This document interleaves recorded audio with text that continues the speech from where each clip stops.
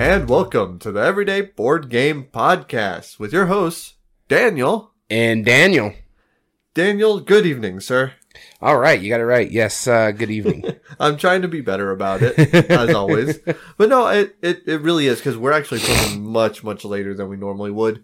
No, not much later. It's about 30 minutes later. No, recently we've been filming around like 5 or so in the afternoon, 5 in the evening, I want to say. I think last week we filmed at 7, so. Oh, okay. Well, it's not that much later. Yeah, so I was like, it's not much different. And before that, we always started at 7. It's been a long day, and we've only planned for really one topic today. Oh, yeah. Which is good. I mean, that's all the better. Although, despite us taking an easy day on board games, we have been having a good week on board games, haven't we? Yeah, we have. Got some gaming in. Got last week. Had a good time doing that. Yeah. I've been playing a game since January 1st. Though I didn't play it over the weekend. I had to do some catch up because I got my booster shot and it kicked my Really? butt. I didn't know you did. I got it on Friday. Do you mind my asking which Pfizer. which brand of chip that they put in you? I think it's Pfizer Microsoft. Microsoft? Oh, yeah. Yeah. Darn it. Yeah. I mean... You know, I'm anti-Apple, so... Yeah, I don't blame you. But then, I mean, you don't want your microchip being accidentally, like, paired up with your Alexa, you know? Yeah, that pretty could much. be bad. Yeah, no, yeah. Yeah, I hate it when that happens. We're just being facetious, so... We're being feces-ish, you say? Yeah. No, I'm glad you got your booster. I got mine like a few months ago, and man, it feels good. And especially now in our home state, you know, a lot of places are requiring, you know, if you're 6 months after your vaccination, you're required the booster. Yeah. Which, well, I mean, my state actually sent me the information and already pretty much scheduled it for me. I just had to figure out which day or where I wanted to go. Yeah. They finally sent me a couple days off, I'm sure. Yeah, and so I had to do it where I knew I was going to be off. I even had to call in on Sunday because I was still having a side effect from it. So right. But all in honesty, I'm glad I got it. It still sucks. I don't know if I want to do another booster because I'm one of the few people that have a massive side effect with it where I get a swollen lymph node. Ooh. Oh, did that happen again? It happened again. So it's not one that's talked about, but there are people who are getting it. I'm one of them. And it was painful. Like I couldn't use my left arm. For a couple days. It was just I didn't have any grip strength. I remember that was really tough last time. Like, yeah. You were hurting for quite some time after. I'm still hurting a little bit, but it got better quicker than last time. So I'm glad about that. So it's just like, do I want to get another one and go through this? The alternative could be worse. So yeah, the alternative is probably way worse. But I mean, that doesn't make this good. You know, it doesn't make it pleasant. I get you. It's like, you know, would you rather have, you know, COVID or a cold? Well, obviously a cold, but that doesn't mean you want a cold. Yeah, you know what I mean? So if you hear me like a little congested and sniffly, that's still everything I'm getting from that booster shot. Oh, gotcha. Let's hope so. No, it literally is. I trust I you. was perfectly... I trust you, sir. But here... No, I'm not denying this. I'm just saying I trust you. No, that's all. But I'm just saying, I was perfectly fine on Friday. Perfectly frying on it? Yeah, and then I got the shot Friday morning, or like at noon, and come 7 o'clock, it just, boom, it railroaded me. Yep. When I first got my first vaccine, the exact same thing happened. I felt absolutely great. In fact, I saw a couple people that I played games with, you know, and people I met. It was actually really neat because it was the Coast Guard or National Guard, one of the two. Yeah. And they were giving out shots, and I saw a couple people I knew. I was like, hey, how you know, and I felt great. At 7 o'clock, I started shaking. I was like, oh, I have chills all of a sudden. Yeah, I got really feverish, really congested. Yeah. And then, what was it? Like Saturday, I was just dead. I was like very feverish. I didn't even leave my bed all day except for like when I had to go to the bathroom or get something to eat real quick. But I went right back to bed and just laid and watched TV. Luckily, we just recently mounted our TV in the bedroom, so it's just like I'm comfortable and I can watch TV still.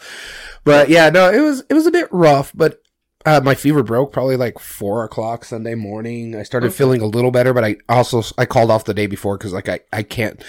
I mess with heavy appliances, and if losing one arm can really be detrimental for me and my partner because we deal with like refrigerators. Yeah, that's unsafe. That's absolutely unsafe. So I had to call off with that.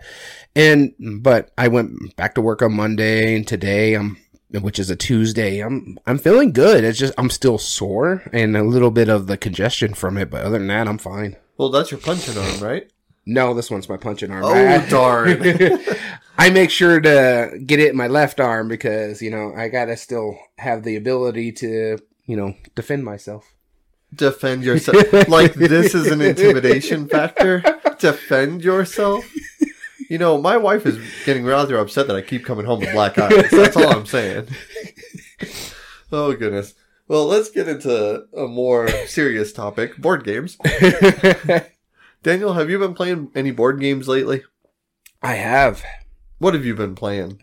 So the big thing I want to talk about is I finally actually started up our game group again. So that was one thing I want to mention because I had no idea, despite me being there last week. Which was amazing. Honestly, was. I really had a good time, and I think we're going to do it again tomorrow. That's hopefully. I got the plan to do it. So yeah, I wasn't going to ask you on live broadcast, but hey, are we playing tomorrow? Yeah, we're playing. All right, let's play tomorrow. I'm in. I already got the okay from the wife to restart it on Wednesday, and that's what matters. And I want to mention howdy to Creative Chaos. Thank you for joining us. Hey, Creative Chaos. Yeah, thanks for joining. Yeah, that was a really fun game night. So I wonder how many of these games that there's gonna be some crossover here. Right. We don't tend to pre-show each other, and I like this because we could bounce off of each other. Yeah. But I wonder how much of this is going to be crossover and how much I'm going to have to talk about other games that I've played just to kind of counterbalance it.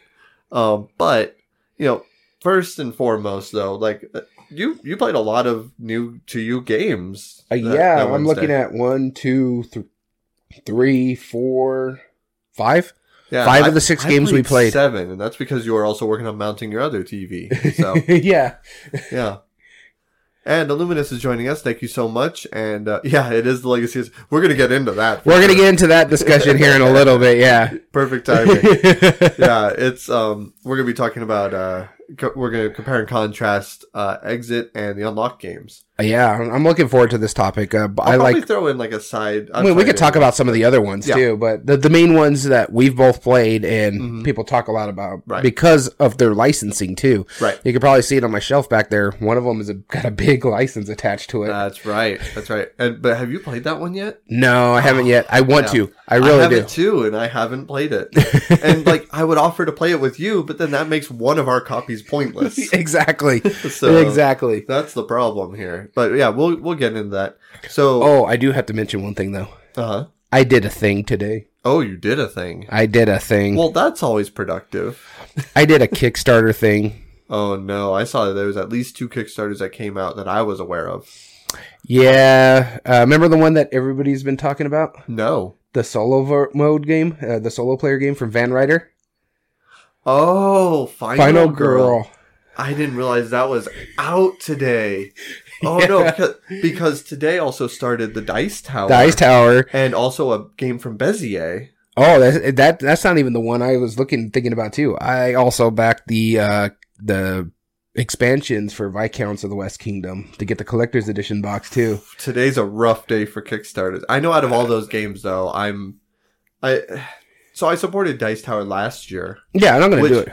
Ironically enough, I got my so one of the items that they did was a Dice Tower deck of bicycle playing cards. Yeah. And I'm a playing card collector, and I knew you were going to get that. Yeah, that was the only thing I got. I got it yesterday. Nice. I haven't even got mine yet. Barely. I got it yesterday.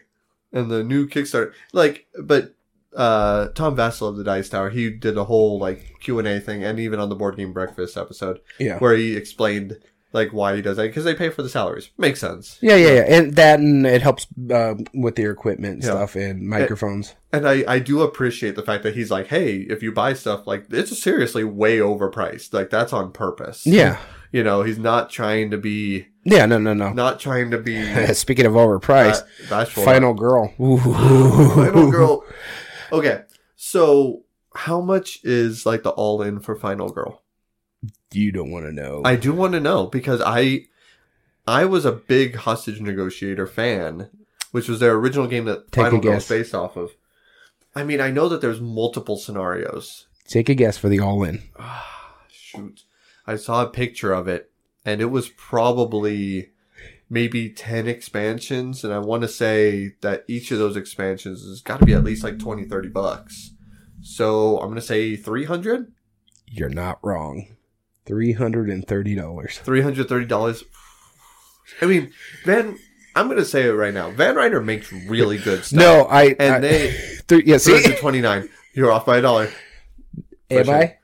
Well, plus shipping. No, but the problem is, like, so I visited the Van Ryder booth at a previous convention, and they always make high quality stuff. I've only ever been disappointed in a single thing that they've ever produced, and that was they had a book series, like where it's like an adventure book. Because we played the Caruso Crew. That's the one, and the books fell apart after the second play. And so I need to get like a photo album or make like custom notebooks just to pull it off. And I haven't played it since because I don't want the books to fall apart. It's not quite a big box. It's 2 boxes. Oh no. Yeah. Oh, so no. it's series 1 and series 2. They're doing like the storage box like he's talking about right there. And one of the goals that they've already met is that they're going to do like a special art. This way you can display them all together. Oh, that's unnecessarily awesome. Yeah. I love that. And yeah, Creative Chaos, I'm curious how much you thought because you're saying that it wasn't as bad. But yeah, scrapbooking, it's so disappointing. I want to buy, I think the pages are small enough to fit in like photo albums. Oh, for Caruso Crew, yeah. I can get like small notebooks and I can put in the pages. It's just the thing is with that one is because it was one of their first ones, so I think their quality has been... It wasn't one of their first ones. That's the problem. It was their first series where 4 players are playing simultaneously, but they had already created probably 4 or 5, at least as many. Well, it's weird because you're the only one that really I've heard that happening to. Like, because I've heard other people saying Van Ryder games is. They've never had that kind of issue where they're just kind of falling apart. Yeah, maybe I got a defective one. But then again, Final Girl is also a solo play, so I don't have to worry about, because you were demoing it at the game store a lot too. Which one? Caruso Crew. I never once. That's where I played it. Okay, then I did once. No, but that was it already falling apart?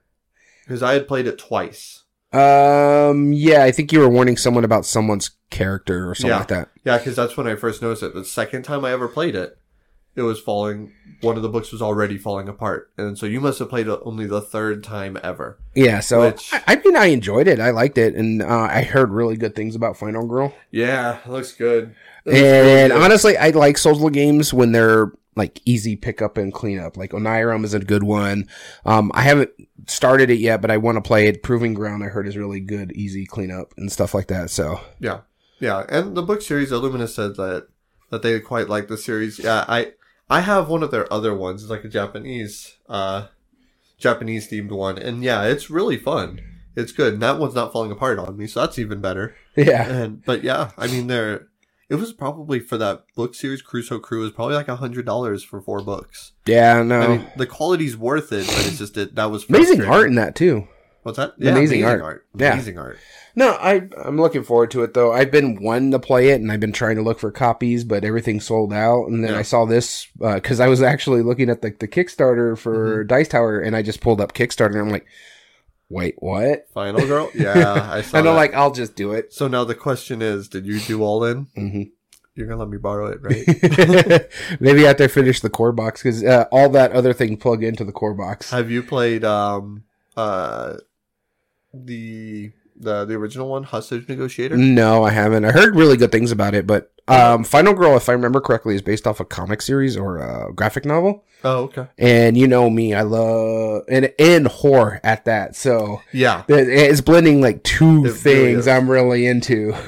I'll lend it to you so you can give it a shot. It's pretty good. It's up there as one of my more favorite solo games. It's since been surpassed by a couple, but it was number 2 for the longest time. No, I've heard good things. I just haven't played it. Good deal. All right. Now that we talked the Kickstarter right. news, breaking news from us, which I think we're going to air this episode in about 3 February, or 4 weeks. Yeah. So if it's done by then, oh well. So yeah, so let's get into it. What have we been playing? And I lost my There it is. You lost your list. No worries. You forgot to do the coin of doom. Oh, let's do this. Let's do the coin of doom because I don't think we're going to be using this much today. No, but we're gonna flip the coin of doom.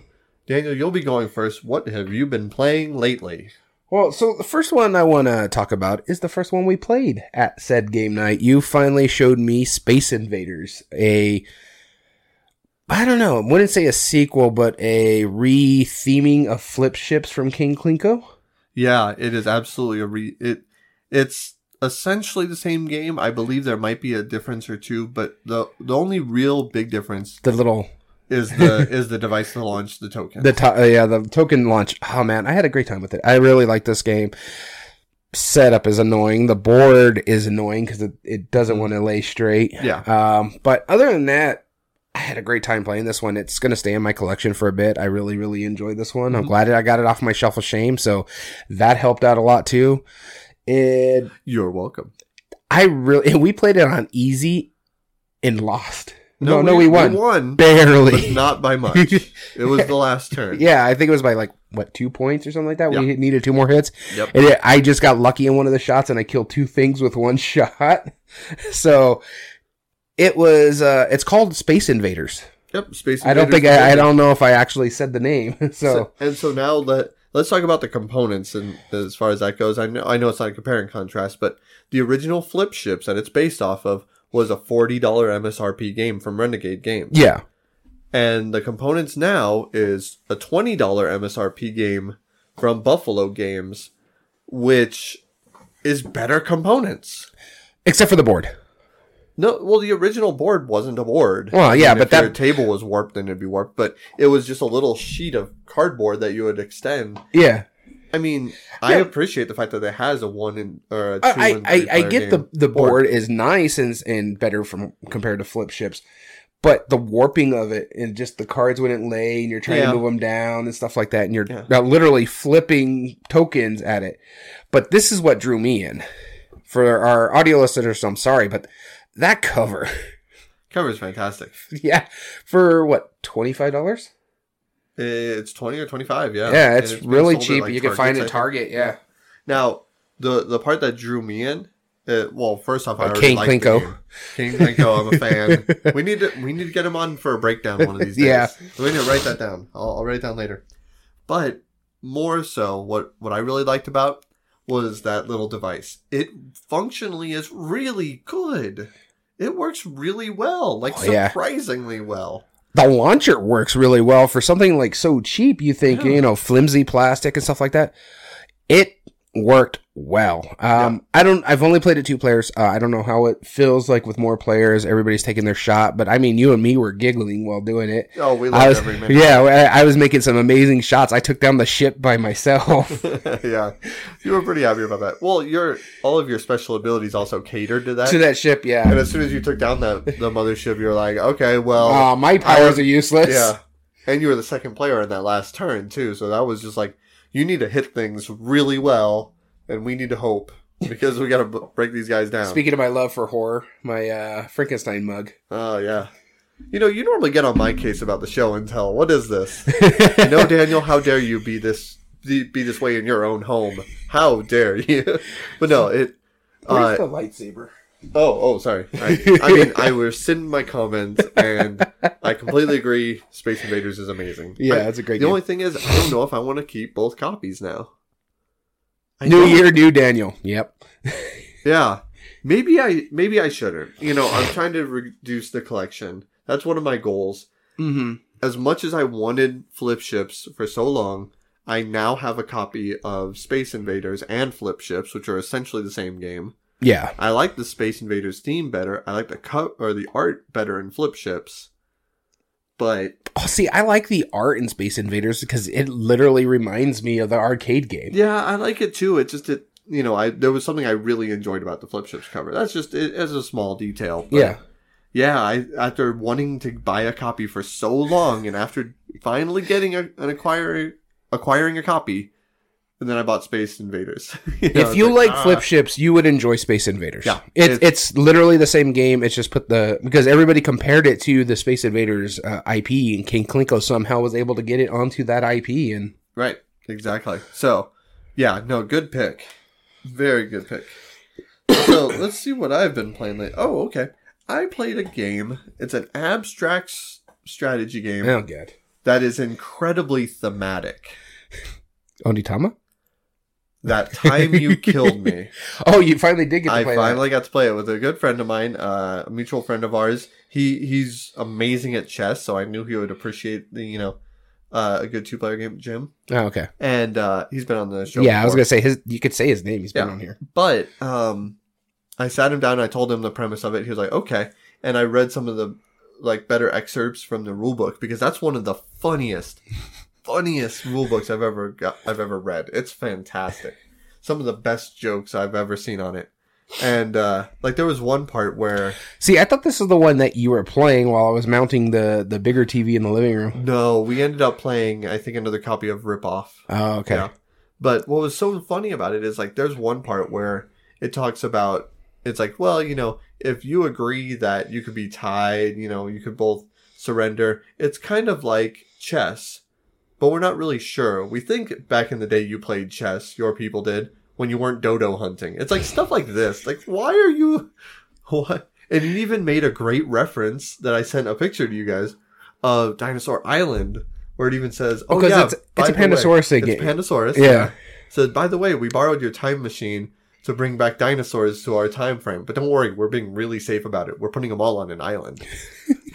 I love that little nod to their previous stuff. Oh, man, that's awesome. It was so fantastic. But what's interesting about it is there's 4 little boxes.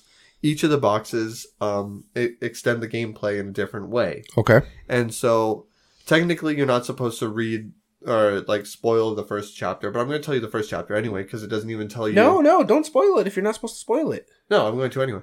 No. Too bad. No, I'm going to mute your mic. Okay, that's fine. No, but what I'm saying, though, is that it doesn't even tell you how to play the game prior to Chapter 1. So that is the first game that you're playing with. But what you're trying to do is you're trying to eliminate the opponent's pieces. I'll fix this. Hold on. You're trying to eliminate the opponent. No, this is just how basic gameplay. Calm down. You're trying to eliminate the opponent's pieces from 2 of the 3 boards, right? And if you do that, then you win. And so the basic movement, you get 2 actions on your turn. You could either move orthogonally. You can jump between time frames. If you push your opponent into the wall, that kills them. If you push them into a copy of themselves, that causes a paradox and kills both of them. And then finally, you could jump forward in time, which nothing happens. But if you jump backwards in time, it makes a copy of yourself. Those have nothing to do with Chapter 1. None of that is spoilers. But what is interesting, and this is not even a spoiler because it's technically on the cover of the box, the first chapter is called Growth. And it has to do with plants, and it does stuff over time. And when you're playing, that makes it a very interesting dynamic because something that you do in the past is very different than in the future. And how you interact with it and how you interact with the other players, it makes it a very intriguing game. And it hurts my brain so much. We played it 3 times, and I loved every minute of it. I can't suggest this game enough. From a true fan of abstract strategies with a lot of theme into it all of a sudden, it makes no sense, but it's amazing. So that's That Time You Killed Me. I'm sorry, I wasn't listening. I know. I'm just messing with you. Glad I could help everybody. It seems interesting. I do want to try it. I just haven't got it to. Mind you, we just started gameplay. It's fine. Yeah. So you'll get it to the table again, probably. Yeah, I'm not too worried about it. All right. So my second game is actually not a game that's on my list over here because I'm actually playing an RPG of sorts. So a buddy of mine gave me Quest Calendar for Christmas. And I've been playing through the tutorial. I actually had to catch up on it because I missed the weekend. Because, like I mentioned at the top of the thing, I was dealing with side effects from the booster shot. Mm-hmm. But I finally got into it, started playing it. Was doing pretty good. I was on a roll. I was doing some high rolls, destroying things. I'm like, I get to this major part, and I've only lost 1 health. And it's because it's a mandatory losing of a health. You go through something and you lose a health. And so you can actually see what's going on over there. I run into these things where I have to fight them, and I had to fight 4 of them. I only killed 1. Ooh. And I missed the other 3. Oh, is that what those like zeros are? Yeah. Ooh. And so the zeros are the damage I did to them because I missed them.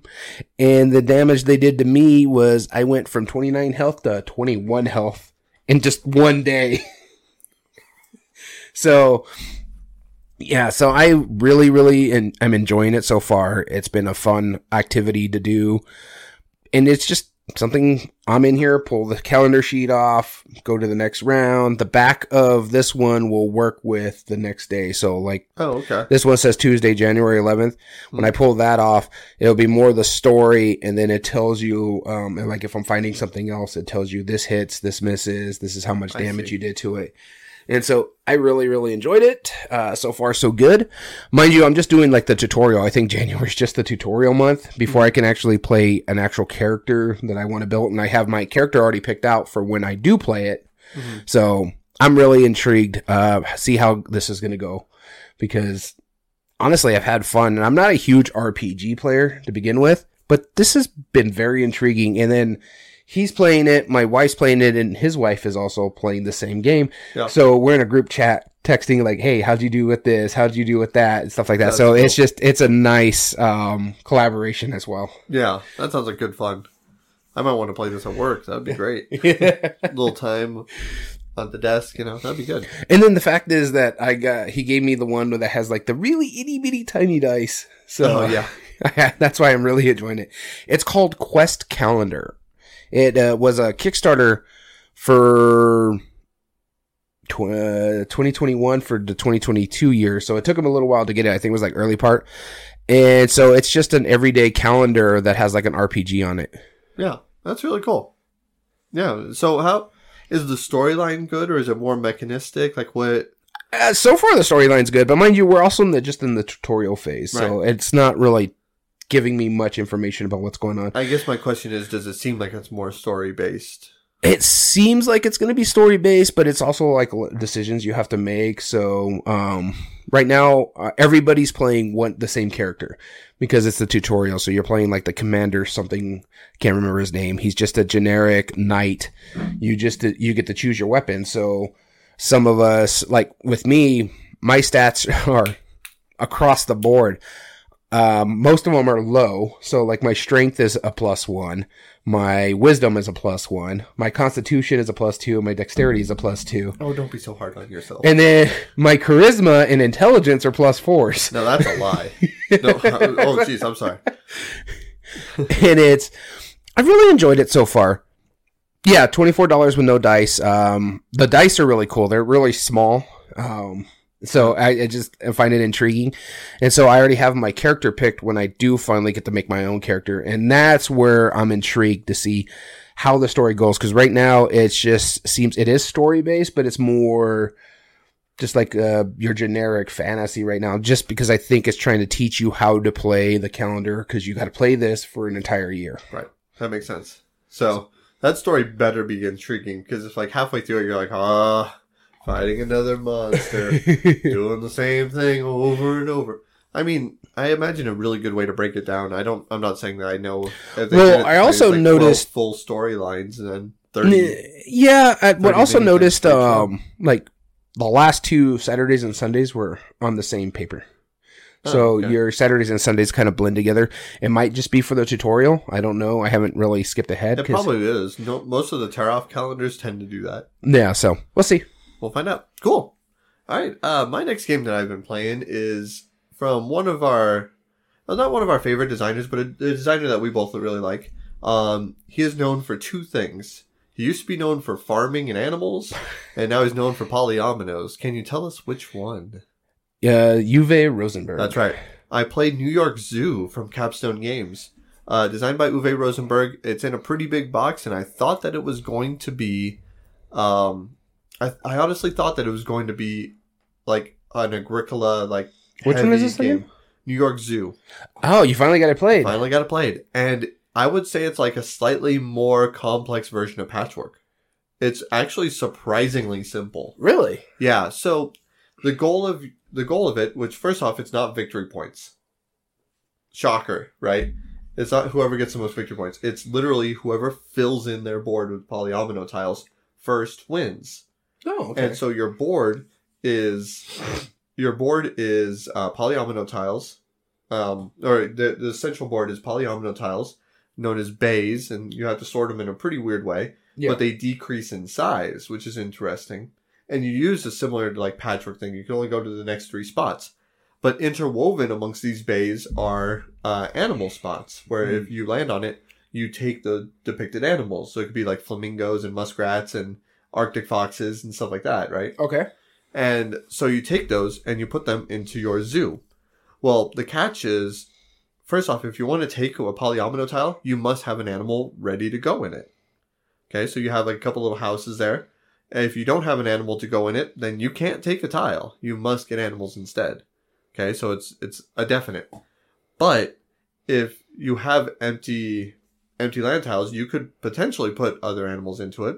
And that matters because once any player passes a breeding spot, which you can only jump over, everyone's depicted animal breeds. And as long as you have 2 or more in the same pen, it automatically breeds. You making babies? You're making babies. Ah. But now here's the thing. You only make 1 baby. But if you happen to have an additional copy of that animal, like in one of your storage houses, you can also place that down as well. So there's like some weird pre-planning that you're going. But what matters is that once you complete one of your polyomino tiles and fill them with animals entirely, they all get removed, except for one can go to one of your storage houses, and then you get an attraction, which is just a polyomino tile that just fills space. And so those also decrease in size because, of course, everyone's getting the big ones first. Yeah. It's really weird, but it works. It works really well. The only thing that, like, there was one part about Agricola that was really interesting is how all the different crops grew in different ways. Yeah. And, like, whenever there was a harvest, everything grew, and you could kind of accumulate these wealth. It's like that with animals, but playing patchwork to get more tiles. That's an interesting combo. It's really strange, but it worked pretty well. It was a lot lighter than I thought it was going to be. I could probably teach it to you pretty well. There's a couple like small little caveats on how to play it, but it was overall really enjoyable. Definitely going to keep it in my collection. So far, Capstone Games is a hit per hit. I don't think I've played a bad Capstone game yet. I'm sure there's plenty of Chip time. Theory. I was thinking, okay. I played Chip Theory. Yeah, they're okay. But Capstone Games... Capstone and Chip Theory are the ones I always get mixed up with because they're both really nice component quality. Right. So, yeah, no, I want to try this one. Looks interesting. It really is. It does. The cover's really nice, too. And again, Uwe Rosenberg. Yeah. Yeah. So, my next game on my list, should be my last one, right? This is the 4th one? Or is this the 3rd one? This is our 3rd one. 3rd one, okay. Yep. So I got one more after this. The next one I want to talk about, though, is from one of our favorite designers. You actually showed me this one before everybody showed up. And it's Phil Walker Harding. And it's Cloud City by Blue Orange Games. And I like the fact that Blue Orange Games is getting more tactical with their things, but still keeping it simple. Yep. Because they were mainly known for... like kids games. Kids games, yeah. So... I really, really enjoyed this one. It was an interesting concept that you're building up. You can only do like a 9x9 grid. Mm-hmm. And so you got to be smart of how you're building up your cities. This way you can build your bridges properly. And the further along it goes, you got to make that choice. Do I wait? Do I wait? Do I keep waiting? Mm-hmm. And I had a blast doing it. I sucked, but it was so good. I really enjoyed it because all it is you get a tile, you play it out, you decide at that point in time where you're going to build buildings and you're going to build a bridge. You don't have to build the bridge, but if you're going to build buildings, you have to build both of those buildings, and that's the only time you can do it. Because eventually you can build a bridge onto that building that you just placed. So it gets interesting the more choices you have to make.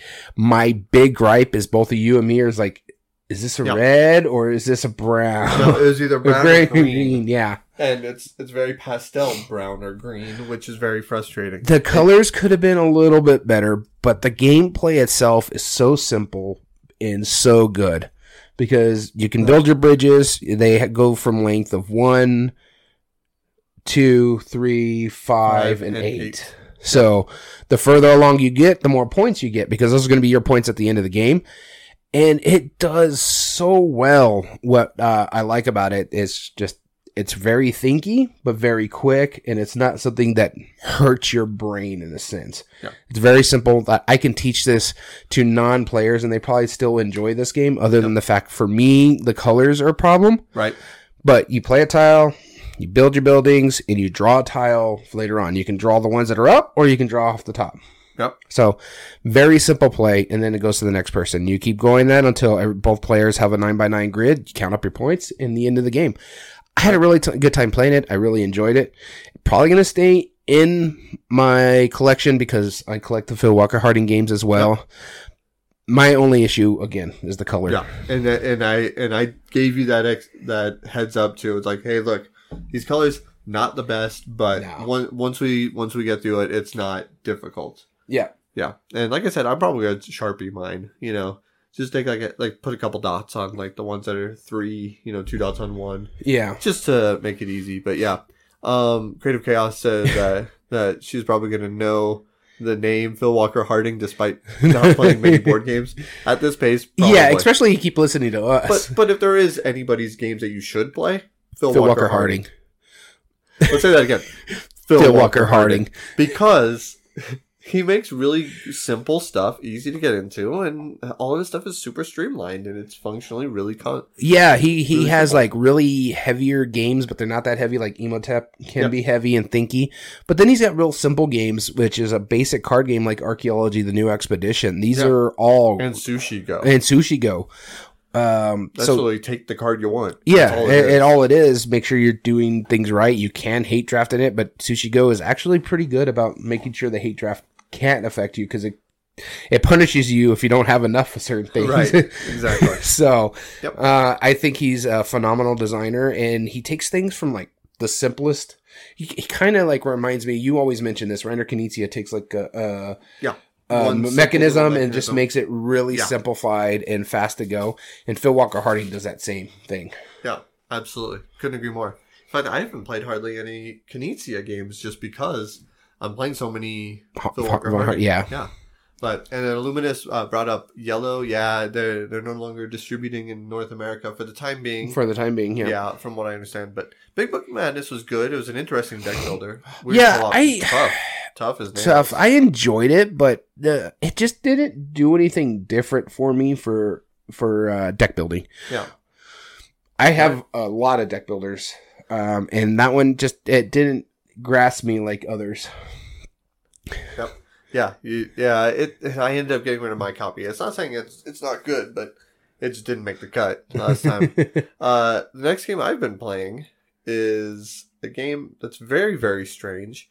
I finally got off the shelf of shame. I haven't had it on there for too long, but I got it in my most recent purchases. But it's a very different themed game. The idea is that you are a group photographer, and you are arranging the pieces for a group photo in a diorama. Picture perfect? Picture perfect. I played it. I didn't even know you bought it. Oh, yes, I bought it. And wow. Was it that good? Wow. There was something so satisfying about playing it. And we played the simple mode, which I guess there's a more advanced auction mode where you auction off the cutlery and the dishes and stuff that are on your table, and each one are worth a point. Where this one, it's real simple. All you have to do is each envelope per character has 3 ones. Okay. And each their ones, you're trying to get as many of them as possible. Because if you get 0 of the ones for that character, they're worth -3 points. If you get 1 of them, it's 1 point. 2, it's 3 points. And if you get all 3, it's 6 points. So it's quite a bit. Okay. But you could also omit them entirely from the picture and just get 0 points no matter what. Here's the catch. All of these envelopes are being traded around, and sometimes they can mess with themselves. They can actually functionally make things impossible. So I got one character who was I want to stand next to this person, and it was the same person. So that guaranteed right there. You can't stand next to the person you are, but that counts as it. But then I had one person who only wanted to stand in the front row, but then also only wanted to stand in the middle row, and then only wanted to stand in the back row. He wanted all three of those. So it's like, no matter where you put him, he's a point. He's just there. And so, like, you're trying to figure out all these things, and everybody, it's multiplayer solitaire. But yeah, it's so simple because you have all these ones. It's a simple concept, but because everyone's so focused on their little board, it's funny to open up everything and you score every envelope that people have seen, and and the interaction is really fun because you're throwing like envelopes to other players that you don't want, that you've seen, like that one guy who was impossible to get more than 1 point. Yeah. Like, you better believe I passed him around like crazy for everybody else to watch. And then there was one that I hoarded until eventually one of the other players was allowed to steal a card from me and stole that exact one. And it just went, ooh. And what even better, that you each have a VIP card, which you could throw into one of the envelopes. And at the end of the game, that's going to be worth double points for everyone. So if you get everything, that's a 12-point swing. But if you get nothing, that's a -6 points already to hurt you. Oh, and man. That's for everyone because they're a very important guest. It was cool. And I think you would really enjoy it. Great components, good quality, simple concept, out-of-the-box theme. I can't recommend it enough. That's picture perfect. Interesting. I haven't played this one, so it's funny you're mentioning all the games we didn't play on our game night. I'm trying to do my best. So, moving into my last game is one I have to mention it. You were in this one. It's one that we've been playing for the better part of 3 years now or so. Yes, that's technically true. And so we finally started up one of our campaign games, Rise of Queensdale. Rise of Queensdale. That's right. We got back into it. And it took us a while to remember everything because it's like, tough. Oh, wait, what? What? Yeah. I'm on a 2-game winning streak that is 2 years apart. Yeah, exactly. Like, nobody's broken your record, and probably for distance as well. Yeah, because the last time we played, we looked it up, was like February 2020, before all like the lockdown started. And then most recently, so it was like January 2022 when we I finally won my first game of Rise of Queensdale, which is probably like our 4th or 5th game of it or something like that. No, because you won it twice, Bryce won it twice, Dom won it once, or vice versa. Somebody won. They each run it like 3 times. They were ahead of us. No. They've always met their epoch, but they didn't win because of the whole. I see. Whoever's further from their goal. Mm-hmm. So. But yeah, I know 2 people won it twice, and 1 other person won it once. It wasn't me. So there's already 5 games right there that I haven't won. And I finally won the game, and then we haven't played it since. We hadn't played it since. And so we started playing it again, and I won that game. So I was like, hey, I got a 2-game winning streak. So there's only 1 person who has only won it once that we know of. Right. You know what the funny part was, too, about that, is that when we busted open, everyone in our group, we were all excited, but we're all very hesitant at the same time. It was literally, it's like, all right, guys, let's do this. Let's start off. We're all 4 of us are here. This is our opportunity. Let's play it. And we brought out the box, and I felt a collective sigh as I was opening it. It was like, we started putting the boards, and we couldn't figure out which way the boards went. Or who had to sit where, because we always had to sit in the same, the same next to each other, because the way the board is set up. Yep.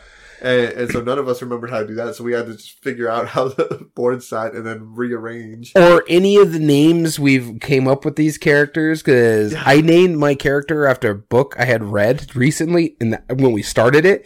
And when I'm looking, like, oh yeah, I forgot I named him this. Yeah. Yeah, I didn't remember that I named my character Ralph. Ralph. And then we were going through the rules, and then the thing is, because we played several games beforehand, we had special rules for things that we've added to the game, so we had to reread those. Yeah. And so it took a better part of like 45 minutes just to get the setup and reading it. What makes me laugh about this is because we set it up and then we read a thing that get for the next game, and we had to tear down all the things that we set up because they had to add new pieces to it. We had to take 5 pieces out and put those new 5 ones in. but we had to make sure the pieces weren't a specific piece because I'm trying to be as vague as possible because it is a legacy game. Right. And so it was just like, we just put this. Okay, fine. We did that, and we put them all back out there. And then everybody's like, "Oh, we have to change what we did because it was already set up, and we picked where we wanted to go for these things, and now the board is all spread out." Right. Yeah. So because we wanted to make sure we had a grasp on the rules before we actually played it, or read what we had to change because it wouldn't have made sense. But yeah, when that happened, we're all like, "It's fine. It's fine." Let's just change it. Let's redo this part. We should be okay. But I forgot. It almost took us longer to set up again than it did to play. Yeah, because we finished it pretty quickly. Yeah. Well, mind you, my goal was the lowest goal to hit. So right. Because but here's the thing though. You were ahead of us in points. Like legitimately, you were ahead of all of us until like right at the end. We did like some big jumps. Yeah, and we caught up to our personal epochs. Like I was probably the lowest comparatively. Yeah, you didn't even reach where you were supposed to go. No. But you did get into the red of that area, right? No, because you didn't get any seals. Nope. No, everyone gets a seal. But you get a red, you get a bonus. No, I didn't get a seal. Bonus. No, everybody gets a seal. I hit my epoch, so I didn't get a seal. Everyone except for who eats their epoch. Yeah. But yeah, it's without spoilers. I forgot how much I enjoyed that game. I'm glad we played it, and that's a really good pick. Yeah, I had a great time. I'm glad to finally talk about it again because I don't think we ever talked about it in the podcast other than that we should play that again. Right. No, I completely agree. So it's and I'll say this, it's a really simple worker placement once you figure out what you're doing. Right. But other than that, it's a good legacy game. I don't know how much of it I'm going to put in the ranking of legacy games I played. It's probably higher than some, but lower than others. Right. Yeah. I know it still stands pretty strongly as much as because it does some neat things that unlike most legacy games, and we haven't talked about it much, and it's not spoilers, but one of the things I like about it is that certain parts get revealed to certain characters. And it's private information. And that's the thing we had to remember. That was another thing we had to remember. Because Buddy was asking about, because I had a specific resource that wasn't in the board yet, but I got it for a certain thing. And he's like, so, because he had a ability to, add that certain resource to his die. Mm-hmm. And it's like, so what do we know about it? And I'm like, looking around. I can't mention anything. Yeah, and it gives you clues as to what's going to happen later. Yeah, like because you can visit a clairvoyant, and like those clairvoyants will give you information of things that are potentially going to happen later in the games. I love that in a legacy game. Why hasn't anyone else done that? I mean, like for that foreshadowing, that level of. I mean, it's a silly story anyway, but it's like that is such an intriguing thing that I. Potentially know information about the future that nobody else knows, and you better believe I'm keeping it secret. Also, I do have to say, Rise of Queendale has the most useful and useless component I've ever seen. Oh, the plunger? The plunger. Yes. Its only job is because you're building on the board. Its only job is to help you take tiles off the board for you can put new tile. Right. Yeah, so you have the plunger of destiny, and my crest, my flag, has a plunger on it. I love that they played it into that whole idea. Like they know it's ridiculous, and they're going full force into it. Yeah, it's hilarious. Cool. Yeah, it's a good time. I'm glad to play it again. Yeah. Your last game. So the question that I have for you: do you want me to talk about a game that you played or not played? It don't matter to me. Up to you. Let's talk about another Phil Walker Harding because I want to pick your brain on it. This is the last game of the night that we played. It was a game called Snakes. 3 S's. Yeah, 3 S's at the end. So the question, it's a party game from Phil Walker Harding, okay?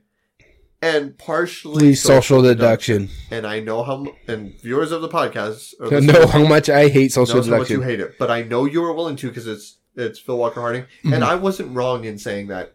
It's not really about the social deduction. Yeah. It's more about bluffing. It is not really a long game, social deduction, because every round it changes over 6 rounds.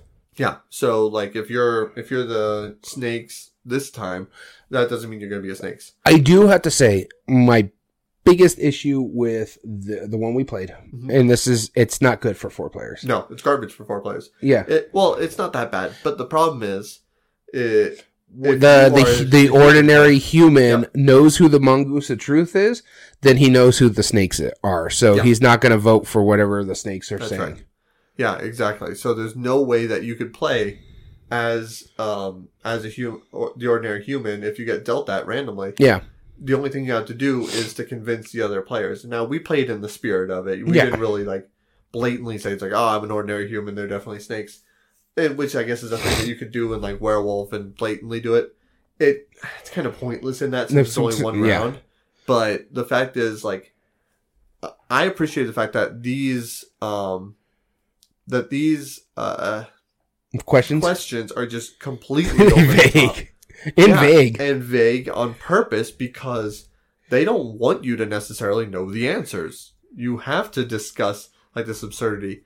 And I think it was something what was the original name of toilet paper? Oh, yeah. And I threw in what was an honest fact about it to throw people off. That I knew that prior to toilet paper, there was people used corn cobs and leaves and all sorts of terrible things that would feel awful. And that's a very honest fact. But that led away from the correct answer on purpose too. So that's really fun because the snakes all know the correct answer and try and hint towards the correct answer. Yeah. So my only gripe is that I wouldn't play this as a 4-player game. Yeah. I do play a lot of games at 4-player games. Mm-hmm. And so my biggest, other than that, I was intrigued by it. I thought it was really enjoyable. The cover is a trip. And the cover, the component quality is okay. The cards are okay. The text is fine. It's just generic cards. The Mongoose of Truth is amazing. The pieces for the snakes and the ordinary humans and stuff like that, those were all great. Yeah. So the only problem is now is that the fronts of my tiles, the ones that get mixed around and passed around, those are getting worn out a little bit. That's only the front of the tile, so it doesn't matter too much. And also parts of them are offset for the punch outs too. Yeah. So if somebody was being truly dishonest, they could memorize how much of the C on the characters. But again, you can find this in Target and Walmart for $20? Yeah. It's $20 game. Absolutely worth it. It's worth it. Yeah. Big Potato Games, I believe, is the publisher for that. So let's give a shout out. We have a new visitor to our podcast. It's Dead Ghost Pixels. Dead Ghost Pixels. New to the board gaming hobby and got some for Christmas and checking out the online presence. Well, thank you so much. Thank you for joining us. We appreciate that. By all means, subscribe to us and join in our chat. We love hearing from you guys while we're chatting as well. Yeah, and today's topic we're going to be talking about, it's our Chits and Giggles podcast. We're going to do one we haven't done in a while, a compare and contrast. That's right. It's been a few months. Yeah, we've done Space versus Machikoro. Uh-huh. We've done Unmatched versus Funkoverse. Today is a personal favorite. You want to tell them what it is? That's right. So I am a huge fan of escape rooms, and I know you quite enjoy them. This is the Unlock series versus Exit. So the reason we picked these two specifically, and this is also most just the escape rooms in the games, but these are the ones we play most. Right. These are the ones we play the most, but we want to be very specific why we chose these two and why they're compared to the most. Because there are a lot of escape room in a box board game, and especially different lines. There's Deckscape. I have a few of those. Yeah, I have a few as well. There's Escape Room the Game, which is one that was from Walmart. And we're going to go into a lot of differences in between all these. Yeah. There's also a few others Escape Room in a Box, which I forget the publisher for those, but they have some really immersive stuff. And now recently there's Box One from, Neil Patrick Harris, Theory 11, who's not a board game publisher. But Box One is a solo version of it, though. It's a solo, yeah, and it's really, really involved. So it's interesting because, and Creative Chaos has played one of those with me. So, but the two that we're talking about specifically is Unlock from the bigger Space Cowboys and Exit, the escape room series, from Ravensburger. And I don't know who the designer for the Space Cowboys one is for Unlock. I know they do vary, but I know Inca and Marcus Brand are the designers for the original Exit series. Yeah. Which is important because we just talked about Rise Rise of of Queensdale, Queensdale. and that's one of their games. So right now we're kind of on a high with them. So where do you want to start this on the compare and contrast part of it? Well, Yeah. let's go to our poll, or not our poll, our topic over here. Yeah. Again, we always put on for our podcast, information at the Board Game Revolution on Facebook. We either ask a question as such as this: compare and contrast Exit versus Unlocked. Which have you played and which do you prefer? We also put up our polls for the top 8 debates anytime, so go give them some love, join that, and you can watch out for our posts about these. And I feel like we'll be able to do a pretty good instance of this, but we will try to be as spoiler free as possible. Yes. I don't think we'll necessarily need to go into specifics of the scenarios themselves, yeah. But some of the concept of how they work, functionality, and some of the things that you can expect, we'll probably go over. So if you just completely don't want to hear anything, just leave our podcast playing, download it a few more times, but leave it on mute, just in all fairness. All right. So go ahead, take it away. So again, the question I asked was about which Exit or Unlocked, which do you prefer and which you played. We had 2 comments basically are the same comment, and Justin says, I like each for different reasons, and dislikes are countered by the other. While I'm not a fan of the deck exploration that Unlock sets up, I do like how I can pass a copy around from my game group for more people to try and enjoy. Meanwhile, Exit's puzzles are more diverse and interesting as one and done. I can't share the experience with others past that first go at it. Yep. And that was actually one of the main things why we decided to bring this up, because that's the biggest difference between the 2 games. Yes. Is Exit is one and done. You can only play Exit once with your group because you're doing destructions to the pieces. Right. Whereas Unlock, you solve your puzzle, I can pass it off to someone else, or I can resell it. This way someone else can have an experience with it. That's right. Yeah, and I want to be clear. I genuinely don't think that the reason Exit did that was to force people to buy copies. I really don't think that. I mean, cause I think they just really argument. wanted it to feel like an escape room in the game. So you have to do certain things. Sometimes you have to do these weird puzzles that would not be possible with just cards. And so that's an interesting thing to consider. And once again, Exit does a great job of making an inexpensive package. Normal Exit scenarios are $15 in the box. And same with the Unlock series, except that's just a deck of about 60 cards that are slightly larger. Yeah. On average. And on honesty, usually when you first got into Unlocked, they had them individually paced. So you could buy them for $10, $15 for a scenario and then pass it on. Whereas now they put them into big box bundles where it's 3 games for, I think it's $40 or something like that. It's 30. Yeah. Or 35, something something like that. It's anywhere between 30 to 40. You could usually find both of these series of games on sales everywhere. Yeah. So both of them are very inexpensive. The only difference is one can be passed on while the other one can't. That's the main big difference. Yeah. So, I mean, that's definitely a plus as far as Unlock goes, as far as, it. And the same with box 1, for example. I handed my copy to you because I want you to try it, right? Yeah. I'm not hinting at anything right now. I want you. No, but it's true. I was able to do that. Yeah. And do so without destroying the components, which is a huge important thing. Whereas Unlock, I feel like there's also a detriment to that. Even though Unlock is replayable and you can give it to somebody to play, I feel like the fact that they stuck to just cards and nothing can be manipulated outside of the cards, you're looking at images. Turned or imaged. Yeah, you can turn them around. You're never cutting pieces. You're never physically handling props, which sometimes the Exit series will do. You're never doing anything that is, necessarily outside the box or strange, but you're supposed to immerse yourself in the role.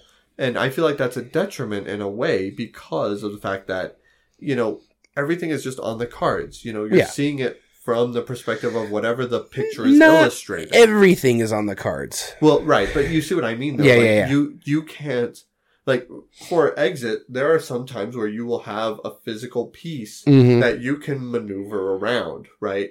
Either that you've built it or looked at it or you have a different perspective on it, and you can see it in different ways and work with it in that way, where you have that, like, it almost feels more immersive. Whereas Unlock, no matter what is done, you have to be off of the cards. Now, they've since tried to fix that, too. Yeah. They've done that with the app. Yeah. The app provides things called, like, puzzles or mechanisms, I think is what it's called, machines. Yeah. And where you can actually do... That's what I was going to mention, is that the app, they integrate the app very well to do the puzzle aspect of it that Exit gives you out of the box. Right. Now, there are some issues for me personally on the Unlock series, which I'll admit is the one I prefer to play just because I like the ability to, shift it to other people. Yeah. And so, whereas Exits are a one and done experience, a great experience. I remember having a blast playing it. There's another detriment to both of these games. Yeah. And that's the player count. Yes. I feel like Unlock is a little more friendly with the player count, yes. And that's because what we do when we play the Unlock series is we shuffle up the cards, other than like the ones that you need like right away. Yeah. Shuffle them up and we deal them out to every player. And you are only allowed to look at the backs of the ones that are in front of you. Yeah. So that way it's like, okay, we have a new map card. We need card number 27, 18, and 45. Mm-hmm. So everybody starts looking at their cards and everybody, there's always kind of that enjoyment of like, oh, I got it. And then it keeps everybody in a way involved. And the cards, I appreciate the fact that you can pass them around. Whereas like, that makes it a little better for like 3, maybe 4 players. Yeah. Whereas the Exit series, you have the one paper book. Exactly. And then the manipulation of the pieces. And you also, because Exit tends to be more escape room in a box, you can also have that one person who just bullies their way into trying to be the best. There's ways that you can try to mitigate that, but there's always going to be someone who's like really good at puzzles and, can mess with the experience for others people because he's like, or they are like, hey, I got this. I figured this out, or I know this. Right. And I've played with people like that at the shop. Mm-hmm. I've played with like people like that outside of the shop, at conventions, stuff like that. So it can be a detriment for other people. But if you have the right game group, I think Exit works well. Right. But I think Unlock is a bit more friendly with their player count. Right. Yeah. So if we're talking as far as player count goes and replayability, Unlock is technically the better one as far as those two categories go, because you can give that to other players. It doesn't break the game. Yeah. You don't have to destroy anything. To answer Dead Ghost Pixel's question, both of these games are a one and done style of game, which what that means is that because you're going to be learning and solving puzzles and reading the storyline, the surprises you can't play it again. Time, regardless of it. But the difference is Unlock can be given to somebody else and they could play it, whereas Exits cannot. Yeah, exactly. So I do want to make a big mention about this. We kind of talked about it at the beginning. Unlock does have a big series with it. Yes. They have got the Star Wars license on them, and so you can now do an escape room series with the Star Wars license. And I own it. Haven't played it yet. I really want to. Same here. Yep. As for the Exits, I don't know if they've have really big series. They've never had an IP. IP. Though they just recently came out with a really big one that's a 2-parter. And I think it's the Escape from the Catacombs or something like that. The Catacombs, yes. And I've played that one too. One thing that I really like about it, I mean, yes, it doesn't have an IP, right? Mm-hmm. But that one had a 2-part puzzle. And one part was significantly harder than the other. They do a really good job of creating puzzles and situations that you would potentially see in a real escape room, a real well-done escape room, considering how small the packages and how more or less inexpensive the components are. They make manipulative puzzles that you would not have. And the way that... Let's talk about how the actual puzzles are solved, right? Or not... But yeah, let's talk about the mechanism and how they work. Exit uses a mechanism that is essentially like a big dial rotary thing. And you have to position the dials to give a code. Mm-hmm. And then in a certain window, it'll give you a number, which you'll check a card of that number. And if it's correct, I do appreciate this fact that instead of just saying you are either right or wrong to potentially prevent false positives, you draw a card that says, where did you see this symbol? And that symbol, like, you might have found it on, like, a case or something. It's like a triangle or something. Then you go, okay, well, I found that on the case. Then it will tell you if you're right or wrong, so that way it prevents people from brute forcing it. Yeah. Which is good, which is awesome, because that's a huge, important thing. I've explained this before that I co-own, with a friend of mine, a mobile escape room company. Yeah. And brute forcing is a really obnoxious thing to see people do, but some people will do it. Like there's people who do like lock spinning, who just sit there and spin a 3-combination lock, waiting to see if they can get the combination. But they'll be doing that while looking at the puzzle, just to see if they can just brute force it and open it up. Or like if the case doesn't close properly, we had a playtest session where somebody literally just like kind of pried open the case because it was a plastic one, because we just couldn't afford better ones at the time. Yeah. And they pried it open and just reached in and grabbed the thing that they needed. And so like stuff like that, that's brute forcing. And Exit does it a much better system because of that dial. Yeah. You can't brute force it nearly as easily. It's still possible, but where Unlock, the way that you solve the puzzles is more often than not, you will need 2 items that are combined together, a red and a blue. You combine those together. That'll give you a number. If anyone has a card on the back that has that same number, then that is potentially the card that combines. Now, it doesn't mean that you've solved the puzzle correctly. It might actually cause a really funny scenario where it's like, oh, well, you electrocuted yourself, haha. Or like you did something really silly. But like it's absolutely something that you could do. And so another thing I have to mention about the Unlock series is, especially with one of the earlier ones, the Deep Sea Nautilus, there was an issue with the way things got printed on there. So people were having a hard time finishing a puzzle because the way the things weren't lining up like it should. Right. And so I ran into that. Yeah.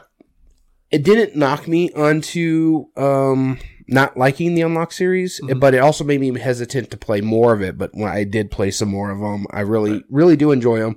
And I like the fact that they keep going back to the characters they started up with, the mad scientist and the what is it, Mr. Squeak or something like that? Yeah. Yeah, Squeak something. Yeah, it's the mad scientist and the mouse. I do love the fact that they keep going back to those scenarios every now and then. Also, I have to say, Unlock also has another IP on it, the Wizard of Oz. Yeah, it does. You're right. It has Wizard of Oz as one of the storylines. Yeah. And that one's cool. I have not played that one yet. I have not played that one. I believe I might have, but I don't remember it. Yeah, and Illuminous is absolutely right. The art style in Unlock is really good. Exits is okay. Yeah. The books that they normally have with the puzzles, they're fine. I would say Unlock is technically more immersive because you're forced to use your imagination. Whereas if you're more of like a hands-on person, Exit's better for you. Exit makes more sense. If you want to do more tactile stuff, like manipulating or taking pieces apart, and then this way you can use them properly in a puzzle somewhere. Because there was one point where we had we played the first time I played Unlocked, we had to cut things up this way we could figure out what we needed to do. And so we had a really good time, whereas you can't really do that with Unlocked. The only manipulation you have is either flipping the card. Like I said, it's gotten better because of the app integration, but some people don't want to play with the app. Right, exactly. And that's still only, like, you hand the app to one person and they're solving the puzzle. Even if it's a tablet, it's still one person. Yeah. Now, I will give Unlock credit, though. In the bigger boxes, the 3-packs, I played one recently where it included artifacts, like a poster, things, like a file folder, but it wasn't more than like a larger sheet of paper that they could only do in a bigger box. Whereas Exit's been doing this for years. And in fact, to add to Dead Pixel's thoughts, he was asking, do the Exit pieces go to waste then? Or can you combine them into their other titles? You can't combine them with other titles. But I will say in a few of my Exit games, you have built these artifacts, as I'm going to call them, these props that you're using in the escape room. And I have put those around my house because they don't spoil anything. And they're just really strange things that we've created. And nobody would go into your house and be like, what is that? Because they're used to strange things in your house. They are used to strange things in my house. But it fits the theme, right? Yeah. And it's like, if there's like a weird little paper figure thing that's built up that I use to solve a puzzle that doesn't have the answer on it, why not show that off? That's kind of neat. Yeah. In that Catacombs one, there's some little plastic skulls that they use from time to time. Yeah. Yeah. And so like, why not have those out? That's a cool little piece. What I do have to say about both games that do really well, mm-hmm. they let you know if they're family friendly or more difficult. They let you know there's a difficulty rating of their puzzles in their game, and they're very good about telling, hey, this is medium weight, so maybe not play this with the younger audience, or like the Catacombs, they're saying don't play this with the younger audience because it's a bit intense. Like it's not upsetting. Like I mean, like the storyline, it's not that bad. But yeah, it was a very difficult thing for me and our mutual friend, which we are seasoned escape room, like both portable escape rooms, like escape rooms in a box, and real escape rooms. We've played quite a few, and we feel like we're decent at them. And when we get a really hard time, this is stuff like that, it's challenging. And Unlocks, we've never had an overwhelming hard time. Yeah. Whereas Exit, we definitely There's have. A lot, yeah. Yeah. So, it also tells you, so if you're not someone you like escape rooms, but you don't want something like super heavy puzzly, it tells you, and Unlock does it too, it tells you on the back of the box, the medium, from easy to difficult, and it's usually like a 5-star rating, so just follow where the stars will light up. If it's easier, that's more family friendly, or people who just want the experience, but not too difficult to puzzles. And you could just wrap it up. If you think, okay, I'm getting really good at these are getting too easy, then you can go to the next difficulty. Exit has a higher difficulty level, compared to the Unlocked, again, because that's also based because of Unlocked's card play. It's all it is. It's really just manipulation of the cards, whereas Exit, you actually are physically messing with puzzles. Yeah, absolutely. So should we now go into the topic of let's talk about some of the puzzles that were notable and like how they approached them and how they solved them. I don't really want to go into too much of that just because not how to solve it. But just because spoilers. We're trying to tell people about playing games. The thing that I'm thinking of though specifically is Exit has came out with 2 recent very interesting concepts in their Exit line. One being the jigsaw puzzle. Exit. Oh yeah. They just started those. Yeah, that includes jigsaw puzzles in it. I have not played any of them, so I genuinely don't know why. But I know the only thing that I know about the jigsaw puzzles is that you're not just solving a jigsaw puzzle. Yeah, like there's more. There's actually clues on the jigsaw puzzles, or maybe you do things with different. Yeah, if you complete it, it can do something, open something up for you. Yeah, and then but they did a recent one that I don't believe was. I'm 90% sure it was not released in America. It was only like UK was the only English copy. They did an Exit escape room advent calendar. Which, had you heard about that one? Yeah, the playtime is 24 days, as it says on the box. Each puzzle is realistically, you open up a window and it's about a 10-minute puzzle. Yeah. So it's, it's not quite as big. But I had been telling my business owner that I would have loved to do an escape room advent calendar, like Escape to Christmas thing. Yeah. I had always thought that was a great idea, and I'm glad that they did it. Yeah, no, it sounds familiar or great that they were doing. But again, a lot of the gaming companies in Europe do advent calendar type stuff, usually promo packs, or this one, they actually did an escape room. Bring it to America! Come on! Well, it makes sense because in Germany, that's where advent calendars came from, Right. Because my mom used to buy us advent calendars growing up as a kid, because when she was living in Germany back in the 70s, that was a thing that they were doing over there. Absolutely. And I'm glad that they brought it over, because I love that idea. So the fact that Ravensburger is willing to think outside of the box to that level... That's a huge plus for it. Also, not surprising because it's the German company. Yeah, right. But then it's also worth noting as well that the Exit series has a higher accolade. They won the Kennerspiel.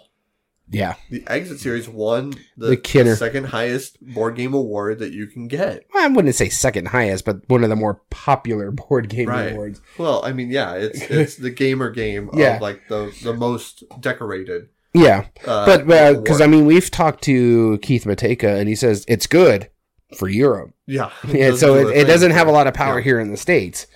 Oh, okay. Oh, so you're from the UK. Thanks for joining us. That's awesome. This is probably really late for you, isn't it? Or early. Goodness. I don't know the time difference from New Mexico. It's 8 o'clock here, or 8:44 here in New Mexico. So, yeah, it's... So, tell us your time difference. It's I'm curious. tomorrow. It's definitely tomorrow. Yeah, definitely. That's awesome. But, yeah, so the thing about it... the jigsaw puzzle and the advent calendar, Exit's doing phenomenal things, but you look at the Unlock series, why fix what's not broken? They're still selling well. They're doing good things. They like the pass it off, where you can share with other people and more people get that experience as well. So I do like what they're doing. I like the fact that the IPs are unlocked as well. Mm-hmm. I don't know. What else do you want to go over? So the last thing I really want to go over, and I want to make this apparent, is which one gives you that sense of being in a real escape room? Which one is the closest simulation to that? Because I think this is the big thing, yeah. Yeah, we agreed the price is the same. To your point.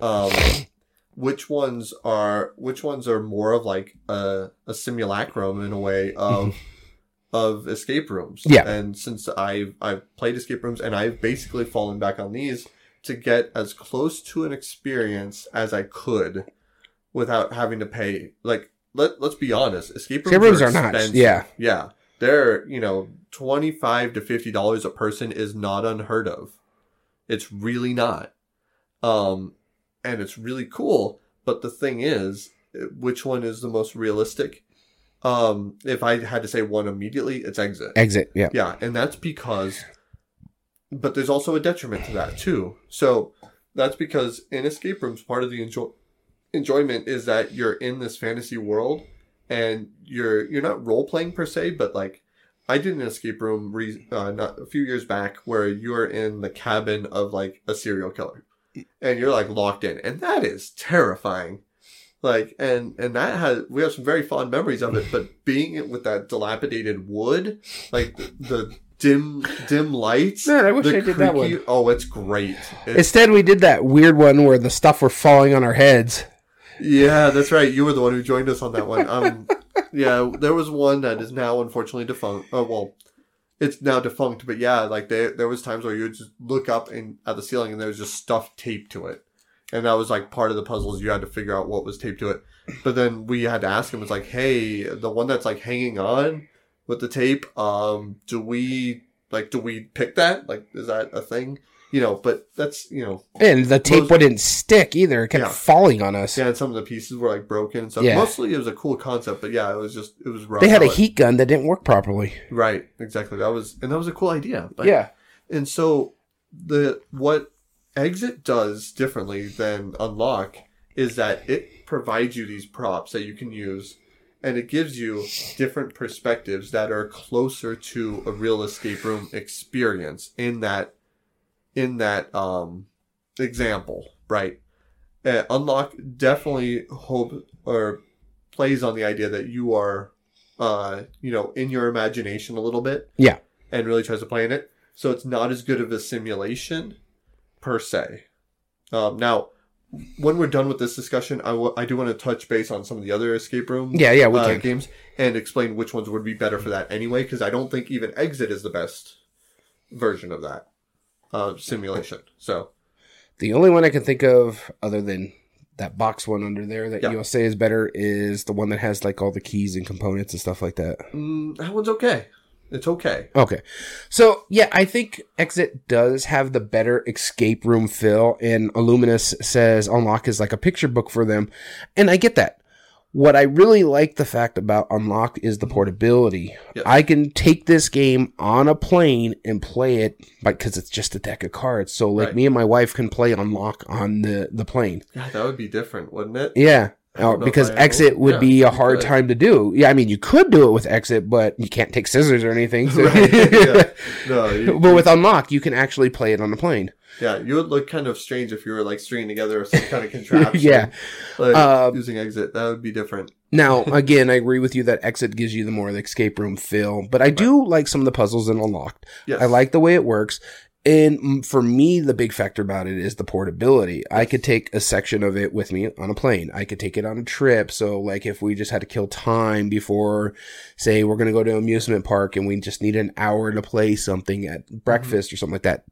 It's much easier to do that than with Exit when you have to be more involved and figure out because of the puzzles and the way things go. So even though Exit is the better of the experiences out of the two. It's not necessarily better. Or the stronger feeling of it. Yeah, it's the more simulated one. Yeah. Whereas Unlocked, I think, does a really good job because of its portability. So And the thing is, that's not to say that the puzzles in Unlock aren't good, because they're actually really creative. It's just they're not as manipulative or kinesthetic as... Yeah.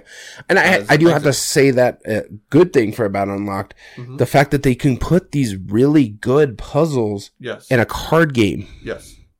That is amazing. Huge. Yeah. It's huge.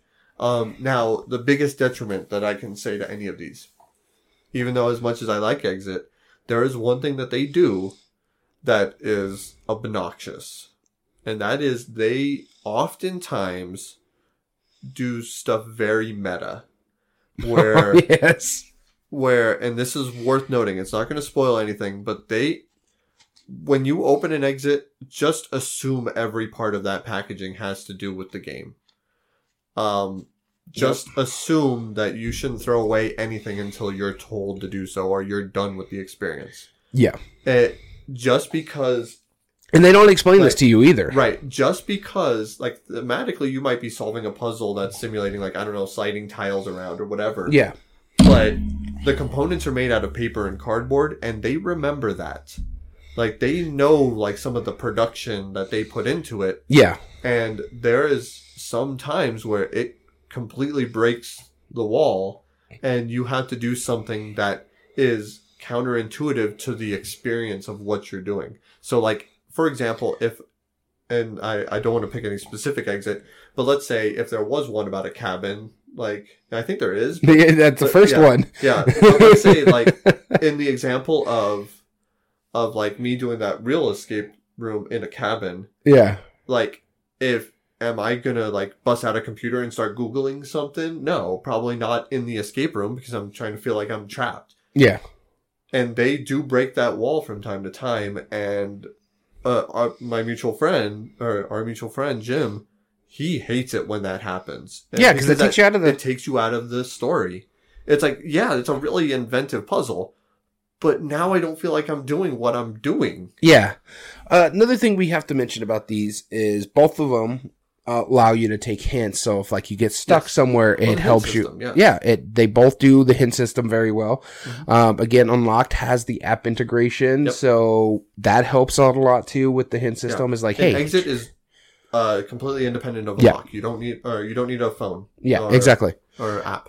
And mostly in the Unlocked is very integrated with the app. You don't have to. It's highly recommended that you should use the app. It just makes things go a lot quicker. Well, some of them you do have to. Yeah, and some of them you do have to. Yeah. So, if you're looking to be... So, if you want to be completely off the electronics, then Exit is going to be your choice. Unlocked is still a phenomenal game. I really, really enjoy it. So now, let's compare it to a few other, like a portable escape room, board game, whatever you want to call it. Which ones have you played? And let's talk about those. Deckscape is the other one I've played. Okay. I played a single Deckscape. I played one as well. Yeah. So, I own a few, but well, when you can find them for $5 a piece, right? Exactly. Which, you know, every once in a while they retail at the same price as these guys. Yeah, but it's a smaller box. The cards are a little more square. Yeah, so a little bigger. Unlocked is about almost tarot card size, right? Whereas Deckscape is literally like a deck of cards. Well, no, it's like two cards that are sideways. It's like weird, like, yeah. But yeah, it's a strange size. Pretty much, yeah. Yeah. So that's kind of weird. But they do a lot of the things that a lot of them do. But there's one big detriment to Deckscape that I do not like. And that's how you solve the puzzle. Basically, you're given a question and you have to guess the answer. Yeah. And it'll just tell you if you're right or wrong. Yeah, it Like, doesn't. so It's what? not really a lot of escaping. Yeah, and so that's Mind you, we've only played one scenario, so I don't know Right, if it's right. with the other games. I'm willing to give the others a try. It's just that was really frustrating. I played the Fate of London. That was the one I played. That's not the one I played. I played the what is it? The Pharaoh one. Okay, yeah, mine was a casino based one. But yeah, Okay. it's the whole I hated that, like, where it's like I'm pretty sure this is what it does, and you just have to flip over the card, and then if you're right, good. If not, you get penalized. Like, that's stupid. I hate that. And so just to let everybody know, you've actually played more of the escape room games than I have. So Right. So I'll go into as much as I can. Like, yeah, so let's talk about the one that you keep talking about, the one that's down there. Yeah, Yeah. do you want to grab that real quick? Or so I could just show them. So I can't show you much, and really, it's not coined as an escape room, but this is a really interesting one. It's called Box One by Theory 11 is the publisher. They are known for making magic supplies, and decks of cards is a big thing for them now. They make like the Mandalorian decks of cards and Harry Potter. And Oh man, those are Star Wars. pretty cards They're too. gorgeous, right? And this company is known for that. They used to make stuff for magicians. That's Yeah. And so I know that they worked with Neil Patrick Harris, Who is side actually a note, magician. He's a professional magician, and he was the president of the Magic Castle for a few years. Mm-hmm. And so, like, he's a professional magician, and so that makes sense. A lot of people don't realize that. But this one, Box One, is kind of like an escape room experience. It's called an ever-evolving game of trivia, codes, puzzles, and discovery. A game for one, created by one. So it's just for one player. Yeah. And it's not like you have a timer. You don't have a timer in this. It's not like a traditional you have to escape in a certain amount of time, or you either win or don't. You go through the storyline. And first off, as far as similarities to a real escape room, this is paramount. The components in this are some of the best components I've ever seen in an escape room. What they do in this is unlike any other portable escape room experience I have experienced. There is only one that I would say could kind of compare to this one, but I'll talk about those in a bit. But the fact that this is made for one person is what makes this so intriguing, and it really messes with you when you're doing it, because you're not worried about, other people messing you up and taking away from your experience, because it's just you. I mean, you could probably play this with two players, really. Yeah. But, I mean, but it says for one. It says for one, and I did it that way, and I could not encourage enough people to do this. This is, if you're looking for a great experience, it's a little expensive, but it's not just an hour. It'll take you longer than that. I think this retails at $30. Yeah, it's not too bad. No, it's not too bad. It's still a price of a one person for escape room. Yeah. But this one, it's not consumable. Mm-hmm. No, I mean, there's a pad of note paper. Yeah. That's consumable. Whatever. But it's not technically consumable.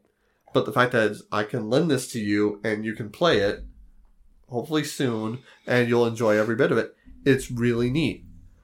But the puzzles in there are completely different than anything else I've ever seen. And that's what makes the experience. I can't go into it without spoilers.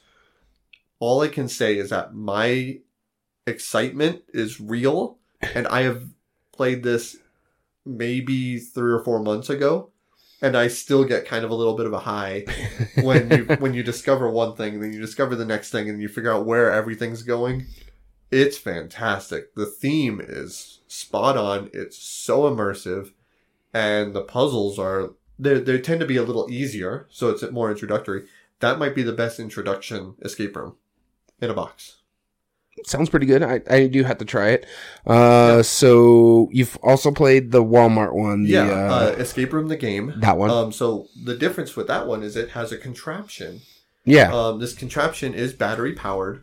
I think it retails at $35 if I'm not mistaken. Yeah, it's not It has super expensive. 4 cases in the box, and you have plastic keys, which the keys are interesting because they have different shapes as cut out in the holes. They have different little codes on them. They have different numbers. Different ways, and that's on purpose because sometimes you need to figure out a code based on those keys and put it into the decoder in a certain way, and it will tell you if that is the correct function. Mm-hmm. And that decoder is cool. It's a timer, and it tells you this, and it has sounds and stuff, and it's a really neat device. It works really well for what it does. The rest of the components are decent. My only complaint about those, so the production quality is really good. I hate the cardboard tuck box. That's annoying. But some of the components that you gain from doing these escape rooms, you need to use in future scenarios or expansions that to make it less expensive for you to buy. They just simply don't include it. So it might say, oh, use component this from the base game along with that. Okay. Along with this expansion in order to play it. And it will just tell you when. And they normally have envelopes that have all the components. And it's decent components. If you're not sure about that, that one's a fun one too. And you can get hints, I believe, from the decoder as well. So mostly that's a pretty decent one. I would rank that probably about as high as the Exits. Okay. But with less creative puzzles. Okay. Yeah, the puzzles aren't as creative. Any others? Yes. Let's talk about the Break-In series. There's the Alcatraz game. I bought it for Target. It's in a weird, I want to say hexagonal box. Yeah, I saw that at Target. That's off-center, yeah. So the premise is cool. You have to break into Alcatraz to get your friend to escape, right? Whoa, excuse me. Worst escape room in a box that I have personally That's the only reason I remember that after you said the name, because you went on a rant. It was awful. There was multiple times where the functionality of because the way it works makes sense. Mm-hmm. You go through one level, then you open up part of the box. You go through another level, you open up another part of the box, and you start delving in, which is a great concept. Okay. Some of the puzzles were legitimately broken. You couldn't functionally use them. There was one part where you had to look at the underside of a ceiling of a box that was attached to the thing, and you had to look through a hole to kind of see the top part of it. Okay. And you couldn't do that because it's glued to the base, and so you couldn't really do it. And even if you could, the lighting is terrible. You're trying to shine a light in it, and you just can't do it because it's so small. And then there was one time where we kept trying to solve a puzzle, couldn't do it. And my friend Jim and I, we don't like getting hints for stuff like this. So we're like, okay, fine. We give up. We need to get past this puzzle. We looked at the hint book, and it had a typo. Oh, God. It had a typo. How does that get past development? Especially for escape room games. Yeah. So you'll see typos here and there in rule books and stuff like that. But something that needs to be as best as possibly can. This is it was incredibly frustrating. My wife played it with us. It was us originally as a 3-player game. Halfway through it, she left. And I really don't blame her for that because she was just not having fun. I felt really bad at the end of it. That pretty much turned her off from escape rooms. It was so frustrating, but what could you do? You don't know it going in. But so we're hoping that helps because that one, I'm hoping they stay away from that one. Yeah, it was just really awful. And it was a worst experience. The next one I'm going to talk about, yes, I've played this many, is Escape Room in a Box. They did the werewolf experiment and they did the flashback 80s. That's the one. It's been a while since I played it. It's a one-time experience. Normally takes about 2 hours. The component quality in there is fantastic. It's one of those ones where it's the closest simulation to an escape room. Okay. Even including box one.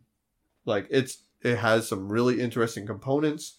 They do things, they provide you everything that you're going to need. And sometimes you need very specialty components. It's not like you have to assemble a thing that's supposed to simulate a statue or whatever. No, they would just give you a statue in the box. They're not going to do that. So they have props. They do all this cool stuff.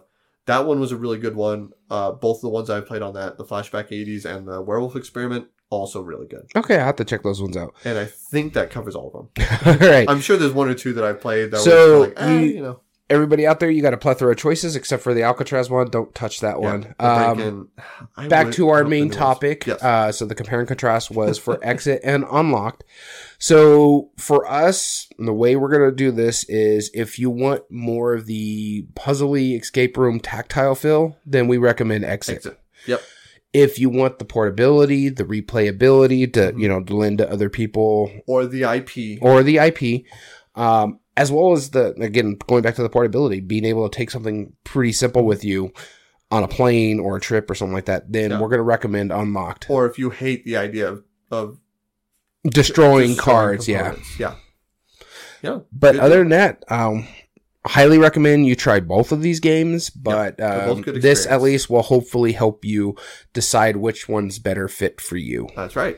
And sorry for that long rant at the end there, but if you are also considering any of the ones that I also mentioned, those are also decent ones that you can look into, except for really the Alcatraz one. That was the worst one. Yeah. God. And there might be others that are bad or good that I have planned to play. We'll see. I have some on my shelf of shame that I do plan on playing. But yeah, I have a couple. Yeah, a few. But different even series. So this is kind of a common thing now. It's a little weird. But we definitely want to thank you so much for tuning in. Hopefully that helped you out. If you ever want to give us a suggestion for an upcoming episode, you absolutely can. You can email us at everydayboardgames2020@gmail.com. Why do you keep changing this up? We need consistency, all right? We need consistency. You can add me in the script. That's fine. But I don't run off the script. You can also get in contact with us at our Twitter account at EBG Podcast. So we want to give a shout out to Illuminous and also Dead Ghost Pixels and our friend Creative Chaos. All of you guys, thank you so much for tuning in live and joining in on our chat. Hopefully we answered some of your questions. By all means, if you ever want to watch a live episode, go to twitch.tv/everydayboardgames and you can watch in and join in on the chat live and our debates and everything and include your commentary. But we also suggest subscribing to us on Twitch, so you'll get a notification when we come up online. Sometimes we've been a little more consistent lately, and now every time I say that, we normally have to change. So we want you to know when we're going to be live. As well as you can find all video re-uploads on YouTube at Everyday Board Games 2020. And if you like what we do, there are 3 things that you can do to help us grow on that platform. Subscribe if you're not, like the video, and comment down below and tell us your thoughts on the subject. As well as all audio versions can be found on most podcast platforms under the Everyday Board Games podcast. This includes Spotify, Google, Amazon Music, and Podbean. So we want to thank you so much for tuning in. As always, I've been your host, Daniel. And I've been your host, Daniel. And we want to thank you for listening to Everyday Board Games. And remember, every day's a good day for board gaming.